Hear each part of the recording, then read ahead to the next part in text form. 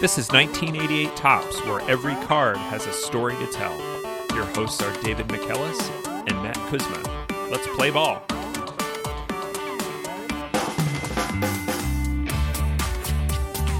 Welcome back to 1988 Topps. David, what's our card for this week? Our card this week is Carney Lansford. Carney Lansford, third baseman, Oakland Athletics, card number 292. Okay, Carney Lansford, and we'll get to Carney in just a moment.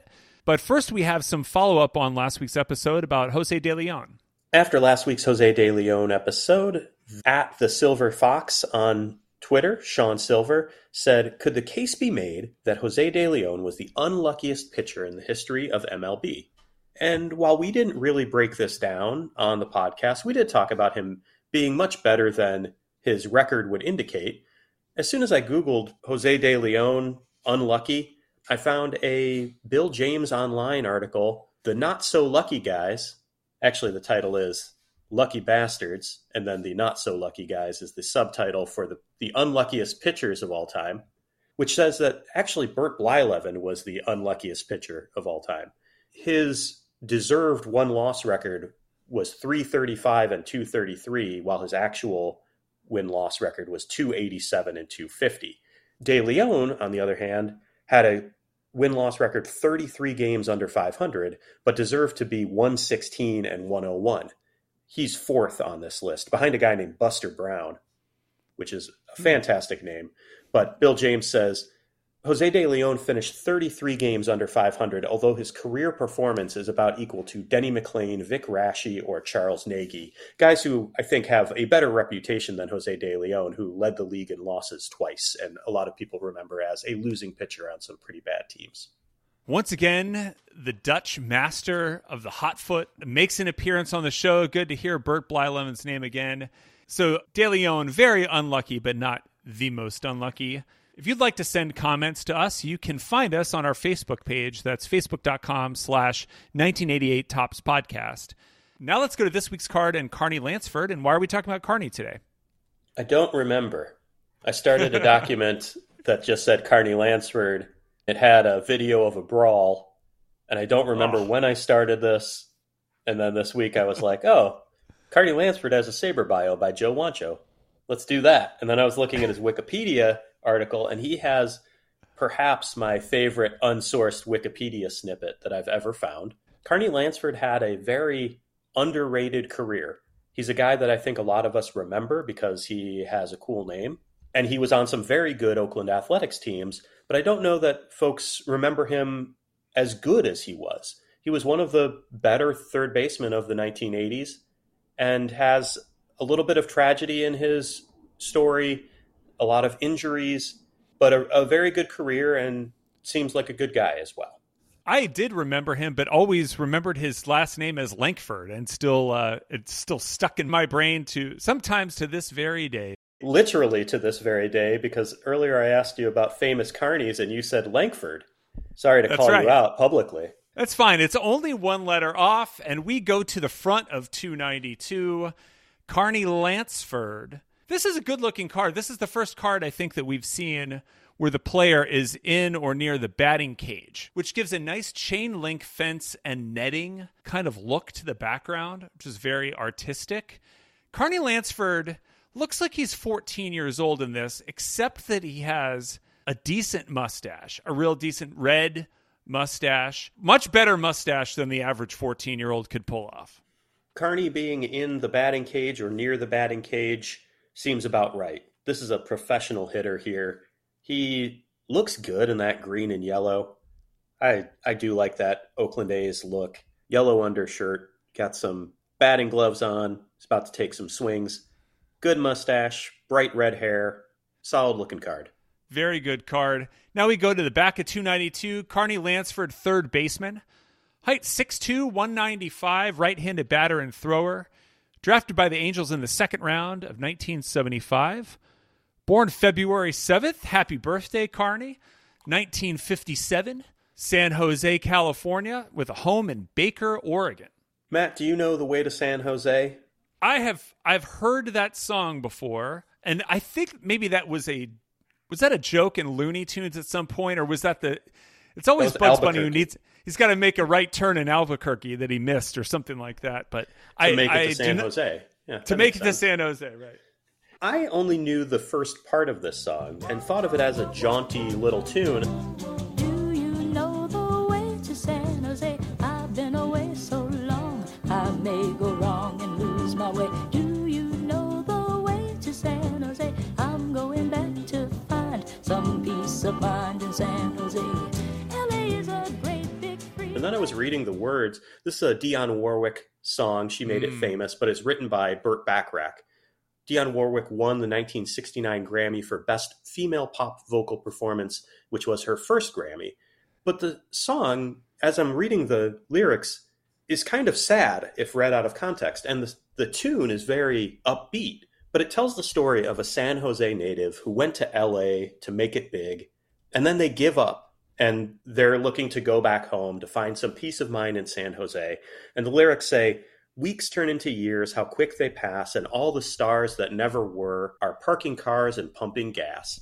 And yet it's sung in this upbeat, happy tune, and Dionne Warwick is ready to go back to San Jose. It's really a little bit more melancholy than I remember just from that initial tune.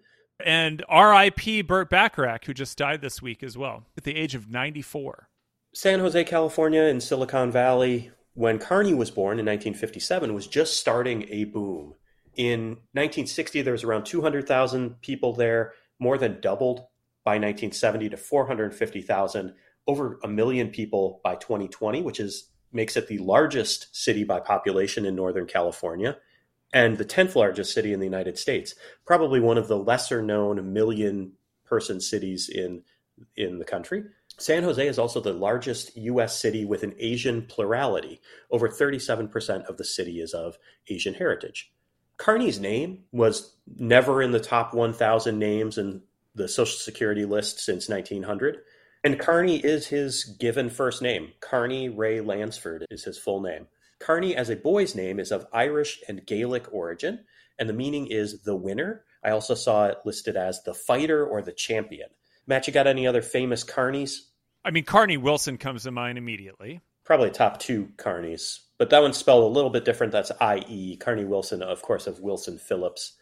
Art Carney, Norton from the Honeymooners, Dan and Frank Carney. Yeah, I was going to say Dan and Frank Carney, who were Wichita State Shockers, who founded Pizza Hut. That's the reason I grew up in Wichita, is that my dad got a job for Pizza Hut's corporate headquarters, which used to be in Wichita, Kansas. Hockey player Keith Carney. And also, when I looked up famous Carneys, the first thing that came up was Carney's Hot Dog and Burger Restaurant, which is in a yellow Union Pacific rail car on Sunset Boulevard in Los Angeles, California. I'd say other famous Carneys would be the Sword Swallower or the Bearded Lady.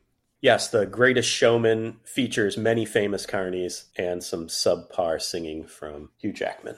Hot takes on The Greatest Showman. We like to talk about some unfactual fun facts.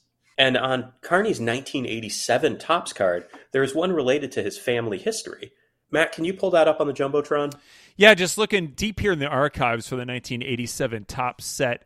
And looking at card 678 from the 1987 Topps set, we have Carney Lansford. And the fun fact is that Carney is a direct descendant of Sir Francis Drake, the 16th century British admiral.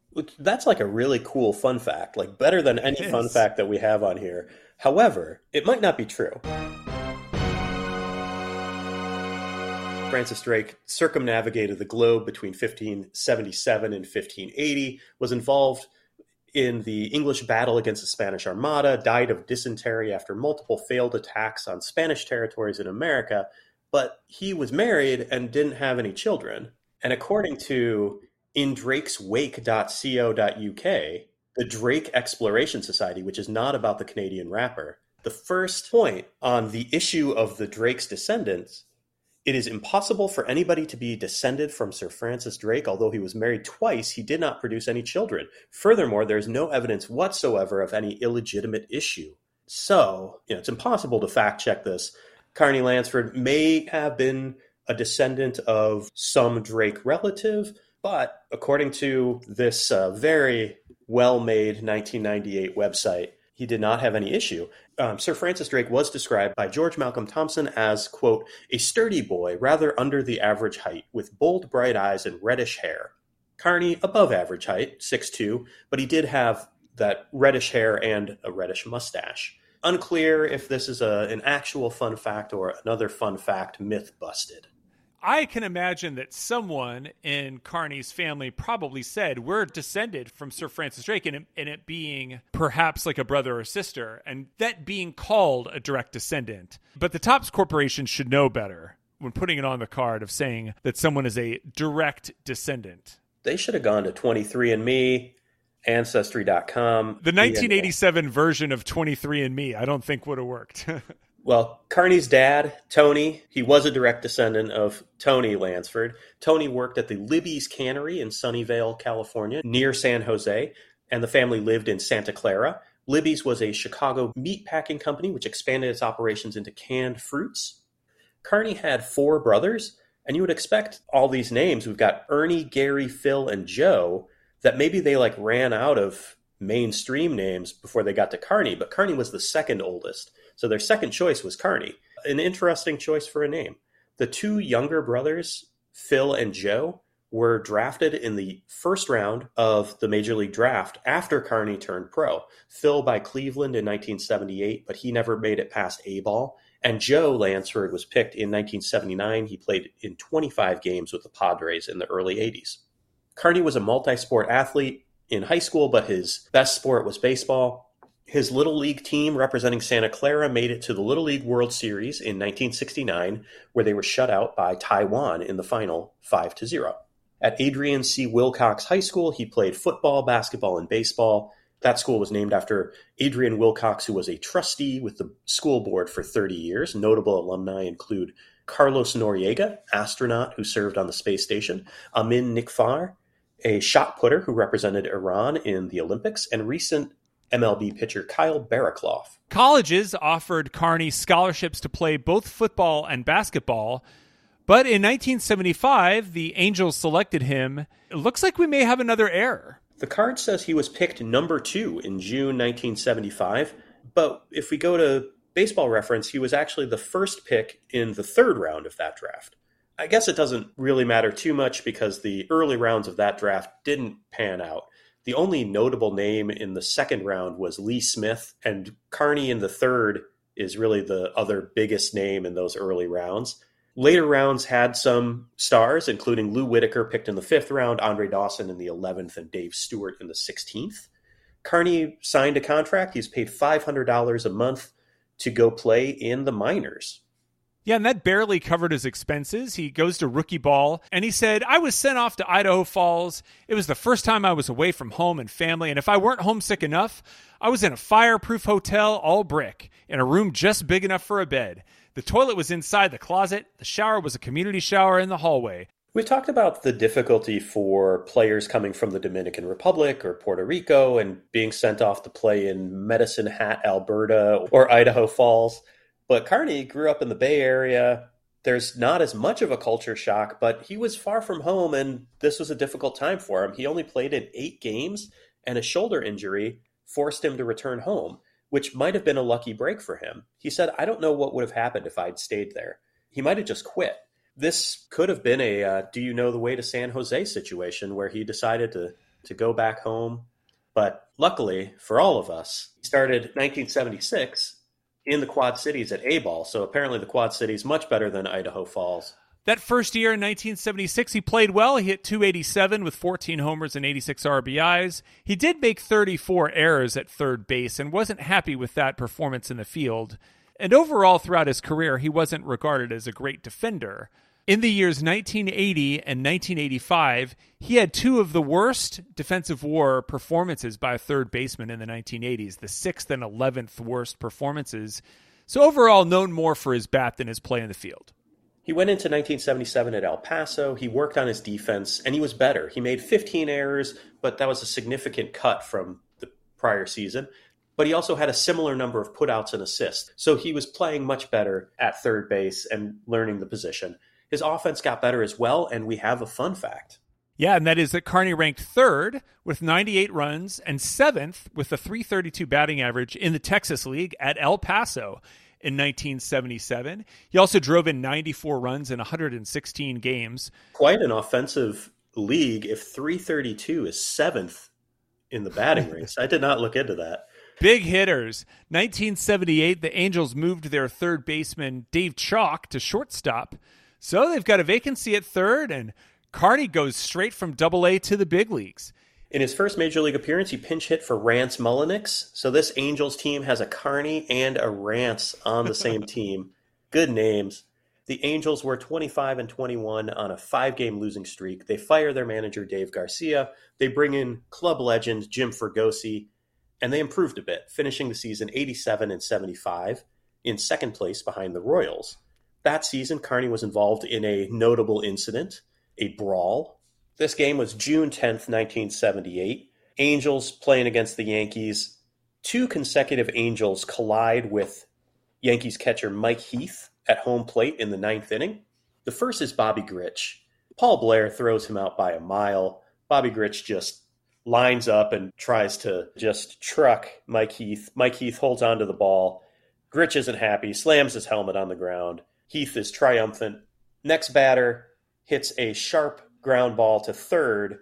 Carney is on third, runs toward home, is also going to be out by a significant amount as Greg Nettles makes a good throw to home plate. 1 ball, 1 strike, the pitch. Swing on the ground, line drive, low line drive, scooped up by Nettles, throws to the plate, and he's out at the plate. And there's a little wrestling match as Carney Lansford and Mike Heath get into it. Both benches empty, and we have a melee around home plate. And there are a lot of fists thrown for a moment, and now it's a matter of just trying to separate Carney Lansford and the young catcher Mike Heath. Heath tackles Carney Lansford and starts throwing punches.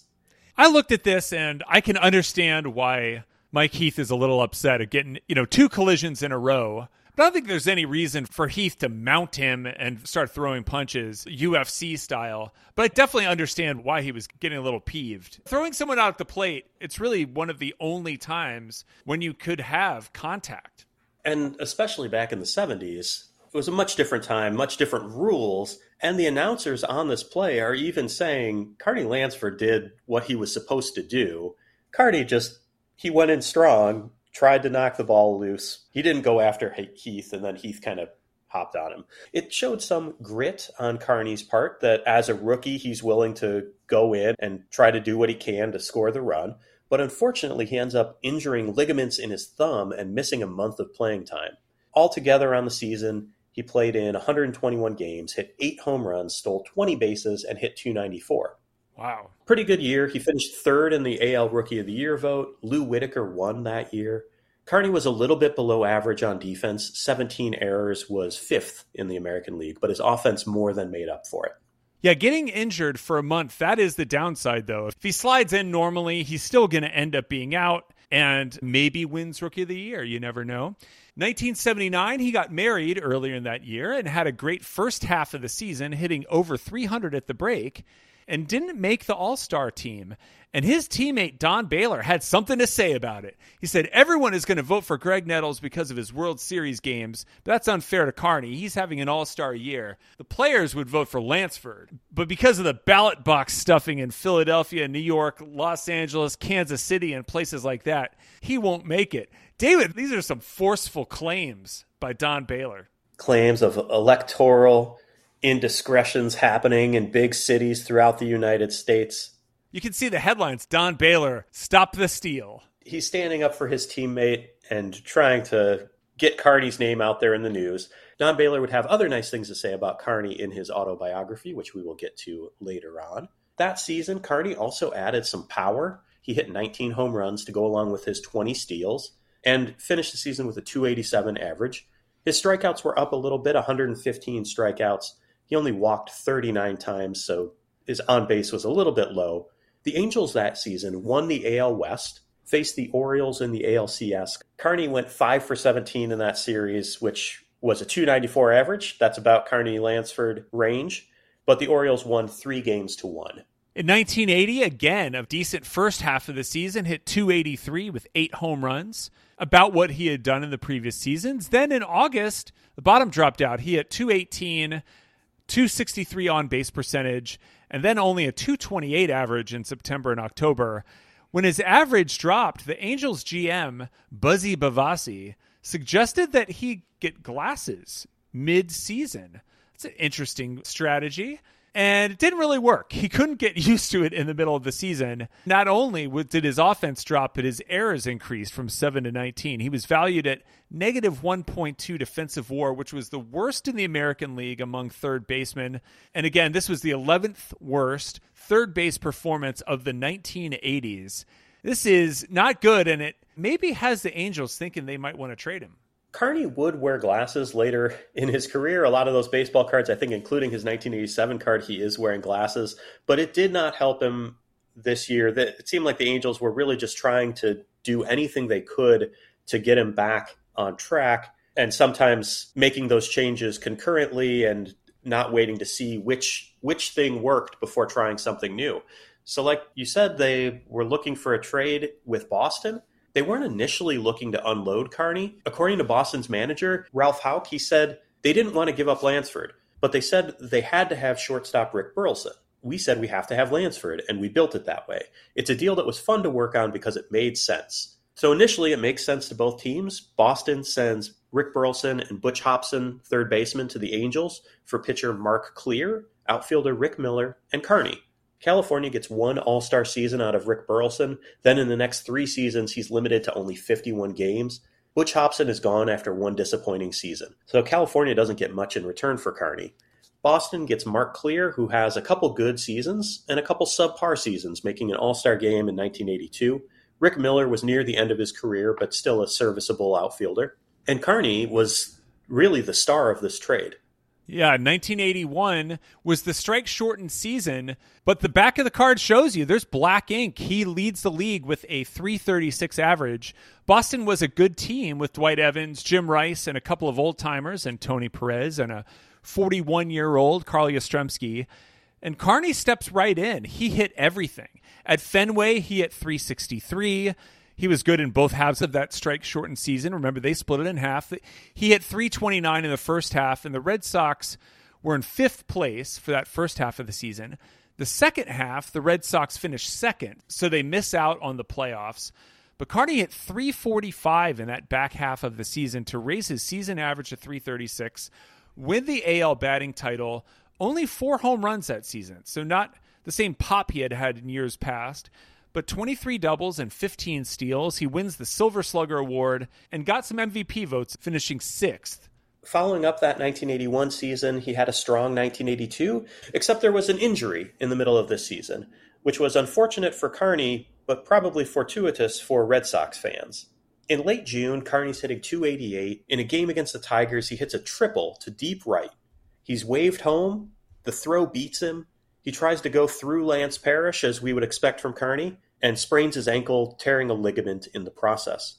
As he's put on the disabled list, Lansford praises the young man who's coming in to replace him, a youngster who is hitting .258 as a pinch hitter and sometimes first base or third base replacement. Carney said, "I've got an awful lot of confidence in him. He's a darn good hitter who hasn't really had a chance to get into any kind of groove this year. But once he plays a few games, I think he's really going to show people something." And that was Wade Boggs. Yeah, he was a darn good hitter. Carney came back in a month and finished out the season with a .301 average. Boggs split time between third and first base that year, but showed enough to the Red Sox management that maybe Carney was expendable. So we have another trade. Carney was coming up on free agency anyway, and the Red Sox thought that he'd be looking for a salary in the $1 million range. So on December 6, 1982, Boston sent Lansford and outfielder Gary Hancock and minor league pitcher Jerry King to Oakland for outfielder Tony Armas and catcher Jeff Newman. Carney already knows the way to San Jose, so it's already the Bay Area. Getting to Oakland is no big deal. The A's president said, "We got exactly the player we wanted, as good a third baseman as there is in the game. We're set at third base now for at least 5 years. Carney's back at home, but unfortunately, he and his wife Debbie had to deal with the personal tragedy. The prior year, their 2-year-old son Nicholas was diagnosed with a kidney disease. Initially, doctors tried to find a donor, but Nicholas was not deemed a suitable recipient. So during spring training, Nicholas's health deteriorated, and after a year of trying everything they could, Nicholas passed away in April of 1983. The A's were a good employer to Carney in this regard. They let him kind of come and go as he needed to during spring training. They didn't require him to be there all the time. They understood the situation, and they also understood that things could change at any moment. And so Carney was able to actually leave the stadium to be with his son when his son passed away. Carney took some time off, but he wanted to get back on the field. He said, I need to get back in there to get back to work, but I know how difficult it's going to be to put this out of my mind, how difficult it's going to be waking up in the morning and not having him there. The A's allowed Debbie to travel with the team so that she and Carney could be there for each other during that time. And after missing 10 games in April on bereavement, he injured his wrist later that month and missed most of May, playing only 2 games that month, and returned to the disabled list until mid-June. Then later in the year, his ankle injury flared up. So really tough year in so many ways. All in all, he missed half the season, played only 80 games. While he was there, he played well, hitting .308 with 10 home runs and driving in 45. In 1984, a really solid year for Carney. Played 151 games that year, a 300 average, 14 homers, 74 RBIs, and a career-high 31 doubles. The A's underperformed and replaced their manager mid-season, finishing in 4th place, 8 games under 500.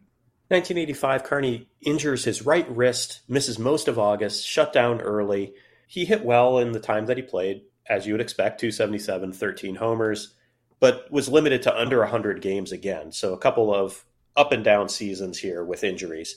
But 1986 was a turning point for both the A's and for Lansford. He started a run of healthy seasons, and the A's started putting together the team that would make 3 straight World Series.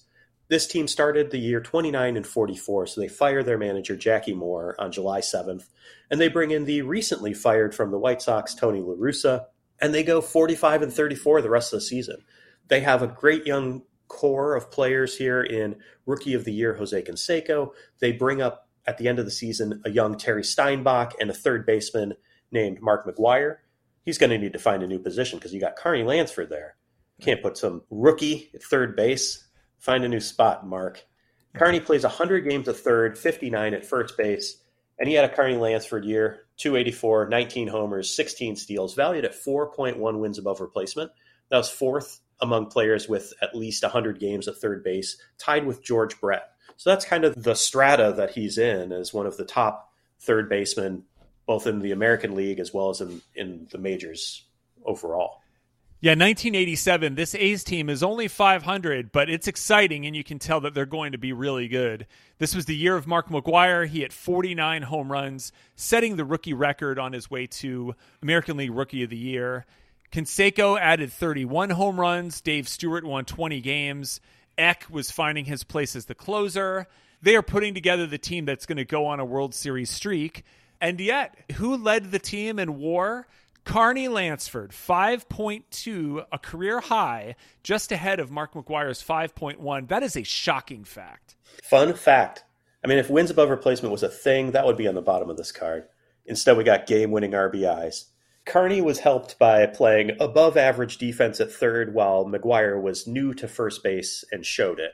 Lansford hit 289, had a career-high 60 walks, hit 19 homers again, OPS plus of 123. He also stole 27 bases, pretty good for a 30-year-old third baseman with ankle injury history. In the modern era, there's been only 20 times that a guy has swiped 27 or more bases after age 30 while playing 75% of their games at third base.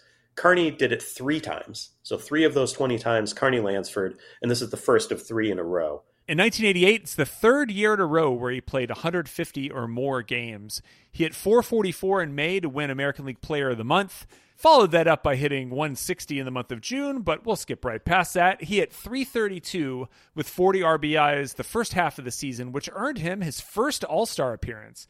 Pretty shocking given he's had some really good years previously. The second half of the season, though, he was pretty bad. Hit only 185 and 2 home runs. Finished the season at 279, 7 home runs and 29 steals. The A's win 104 games and win the AL West by 13 games. They sweep the Red Sox in the ALCS, and Carney was good in the series, hit 294.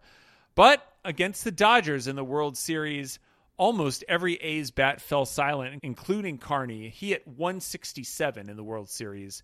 Better than McGwire and Canseco, who were both in the 050s. The Dodgers win the World Series 4-1. 1989 is a different story, and from the beginning of the season, the A's had a point to prove. Prior to the season, according to Carney, Tony La Russa had a premonition. He is many things, Tony La Russa. Apparently, he could see into the future. Tony La Russa told the team, we're going to play the Giants in the postseason, which says we're going to make it to the World Series. So because he has this feeling, he schedules all of these games against the Giants in preseason. And according to Carney, the A's won them all. They had a feeling going forward, we're going to play the Giants later on. And the A's were ready to make a run, not happy with the way that 1988 ended. They continued right where they left off in the regular season, winning 99 games, win the division by 7 games. In June, they trade for Rickey Henderson, which that helps. That helps really any situation. Bring in Rickey Henderson to a team that just made it to the World Series. They had some injuries. They lost Jose Canseco and Walt Weiss for much of the season, but Carney stayed healthy. He even filled in at first base when McGwire was hurt. He hit .336, the same as his league-leading season in 1981, and he was the only A's player with an average over 300. He stole 37 bases, second only to Rickey's 52. He only hit 2 home runs, but had an OPS plus of 131, and again was one of the best WAR guys on the team. He had 4.6 WAR that year, which was good for third on the team, and the 7th most valuable third baseman in the major leagues. In the 1989 playoffs, the A's faced the Blue Jays, and Carney appeared in the first 3 games, went 5 for 11 with 2 walks, scored 2 runs, and drove in 4. The A's are up 2-1 and would win the next 2 games with Carney on the bench to set up the Bay Bridge series with the Giants. Carney got hits in the A's wins in games 1 and 2, driving in a run in game 2. And then prior to game 3, the Loma Prieta earthquake strikes. That earthquake kills 63 people, injures thousands, causes millions of dollars in damage. Fans and players at Candlestick Park are confused and frightened. Players drive their families home, many of them still wearing their uniforms. The A's move their training to Phoenix, and 10 days later, the series resumes. Up 2-0, the A's didn't look back. Carney scores the first run in game 3, then scores on a Jose Canseco home run in the 5th inning, and then in the 6th, now Lansford hits it in the air to left field and deep, and going back is Mitchell, and that one is gone. And that ties a World Series record for most home runs in a game by a team, and most in the game by 2 teams as well. It's 9-3. That homer, because it was the A's 5th, ties them with the most home runs in a single World Series game, tied with the 1928 Yankees, the 2017 Astros, and 2022 Phillies. Carney added a 2-run single in the 8th inning. The A's won 13-7. For the game, he went 3 for 4 with a walk, 4 runs scored, and 2 RBIs. Pretty good line. Going for the sweep in Game 4, Carney went 2 for 4 with a walk, a run scored, and another RBI. The A's never trailed in the World Series. In those 4 games, Carney hit .438 with a 1.214 OPS. He scored 5 runs and drove in 4. And Carney in an interview said, after last year's disappointing loss to the Dodgers, the most gratifying part about winning this year was showing the whole world what the A's are really like. You love it. And Matt, we just watched this video of his home run. We would be remiss if we didn't point out Carney Lansford's iconic stance. Do you have thoughts on this Carney Lansford stance? I'd kind of call it an open hunchback stance. It's an open stance as a right-handed hitter where his left foot is pointed, 45 degrees, not all the way toward third base, but about halfway to third base. And he's got a nice hunch. So he's not standing up straight at all. He's really compact. Hands are low. He's really crunched up. He also waggles the bat a little bit. It's a very interesting stance. We had some good stances in the 80s between him and Julio Franco and Ruben Sierra, guys that we've talked about already. Carney Lansford has one of the best. I think I just sent you a picture here of him just really crouched down in that A's uniform. There's also an intensity in his eyes that is striking. Intense guy, very good batting stance. Indeed. 1990, the A's would win 103 games, win the AL West by 9 games over the White Sox. Carney's in his 30s, and he's losing a bit. He hit only .268 that year, missing some playing time in July. But in the postseason, again, he was fantastic. Against the Red Sox in a 4-game sweep, he hit .438, which was same as he did in the '89 World Series. He scored 2 and drove in 2. That's 3 straight postseason series with the averages over 400. But the World Series against the Reds didn't go as the A's planned. Canseco and McGuire combined to go 4 for 26 with 1 home run. Carney wasn't terrible. He went 4 for 15, but only had 1 RBI, only limited opportunities to drive anybody in.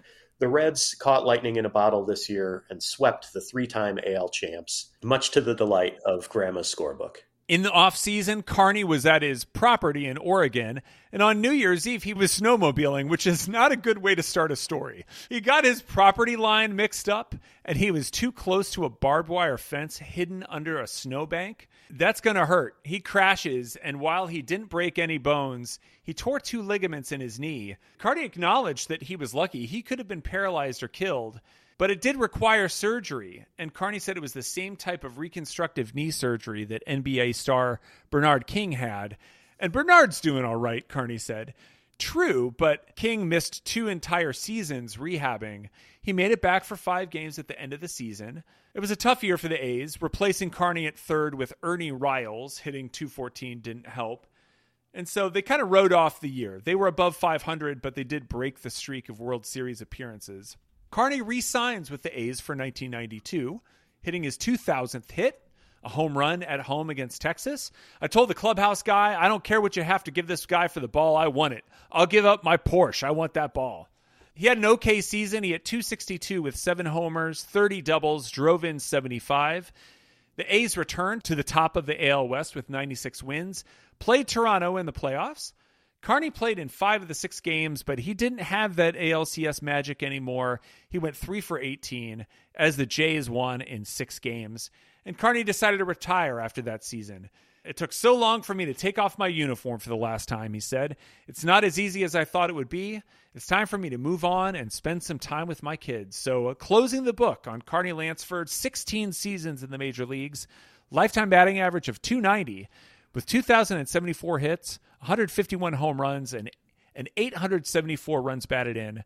OPS plus of 111, 1 batting title, 1 All-Star game, 1 Silver Slugger, and 1 World Series ring. How about Hall of Fame votes?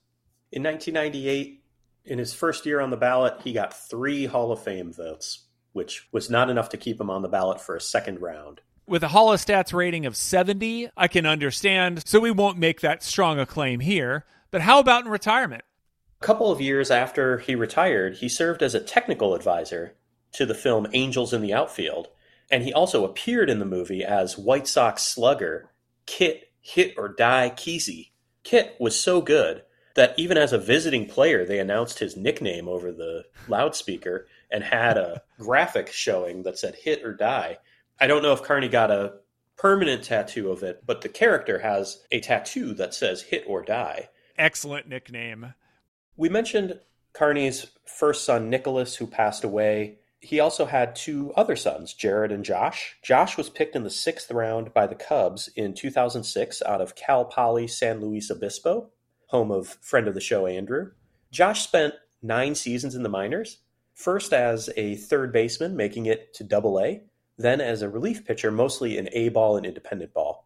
Jared was picked in the 2nd round out of high school by the A's. He made it all the way up to Triple-A, then played in Taiwan, Venezuela, and Italy. Altogether, he played 13 seasons of professional ball. So after Carney's star turn playing baseball against the undead, he went into coaching, first with La Russa in Oakland in 94-95, then in St. Louis, 97-98. He managed the AAA Edmonton Trappers in 1999 and then was a hitting coach for San Francisco and Colorado, and also for the Lamigo Monkeys in CPBL. That team is now known as the Rakuten Monkeys in 2015. And he was a coach there when his son Jared played on the team. He is now retired and living in Mesa, Arizona. And according to Wikipedia, and this is an unsourced Wikipedia note, in 2019, Lansford created a personal webpage where he announced he would be starting a webpage dedicated to recapping and commenting on the Star Wars series The Mandalorian.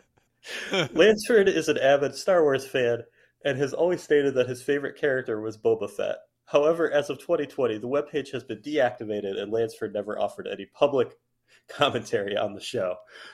What? Carney Lansford sounds like a Star Wars character. It does. It is a very Star Wars name. I could find no other source for this information. I searched for Carney Lansford Mandalorian. Carney Lansford is one of Luke's friends on Tatooine, but he also works in the diner with Dexter Jettster. Yeah, it works in the diner, works at the grill. Dexter Jettster is the name of the guy who owns the diner. Oh, it's terrible. Why? That's even from the prequels. Why do I know that? Why is that taking up space in my brain? Oh, but that's on Coruscant. Oh, no. Okay. I screwed up, Matt. It's bad. It's okay. We can leave it in. If somebody really wants to correct me on the location of Dexter Jettster's grill, I encourage you to send me an email. Well, we've already corrected it, I guess, here. And I encourage our listeners to not correct this Wikipedia page. Also, don't go in and edit it and make it weirder. I think it's perfect as it is. That is a beautiful note. So, David, Carney Lansford was kind of an overlooked player on those World Series teams for the A's. But as you said, got Hall of Fame votes and had a lot going on in his career. So what do you think about him now that we've looked at him a little bit more? I think that he should have gotten maybe a few more Hall of Fame votes, maybe stayed on for another year on the ballot. He's not necessarily a Hall of Famer, and his numbers don't back that up. If he had stayed healthy for his whole career, added a couple more of those 4 or 5 war seasons, maybe. But Carney had an interesting career. He overcame personal tragedy and serious injuries and was one of the best third basemen of the 80s. He had the 7th highest wins above replacement of any third baseman in the decade and is on the all-time wins above replacement leaderboard for third baseman. He is 36th, ahead of bigger names and Hall of Fame names. Hall of Famer Pie Traynor, Bill Madlock, Tim Wallach, Troy Gloss, Eric Chavez are all below Carney on that list. Carney was a professional hitter, and while his defense was below average for his career, it was minus 2.1. That's good enough to continue playing at that position for a really good team for a long time. The A's never really thought about moving Carney out of the third base position. They had a good first baseman. He wasn't a good enough power hitter to put at DH, but he was a solid enough third baseman. In his book, Don Baylor called him Mr. Intensity. He said Carney is a workaholic. When he came up with the Angels, they tried to plant a lot of negative thoughts in his head, telling him he didn't have lateral range and needed glasses. Fortunately, Carney didn't listen. He knows every other park, as if he's played in each his entire career. You can't learn to be that good. It's instinctive. Carney is also good people, intelligent, caring, a guy who would walk through a wall to help a friend. And he also showed that through his willingness to try to run through catchers. Carney Lansford was a very good player on very good teams. Maybe not quite Hall of Fame, but in the minds of Oakland A's fans, this is a guy who was part of 3 straight World Series teams and had some really good years. So a very solid career, 2,000 hits, it's nothing to sneeze at. 40 career WAR, that's really good.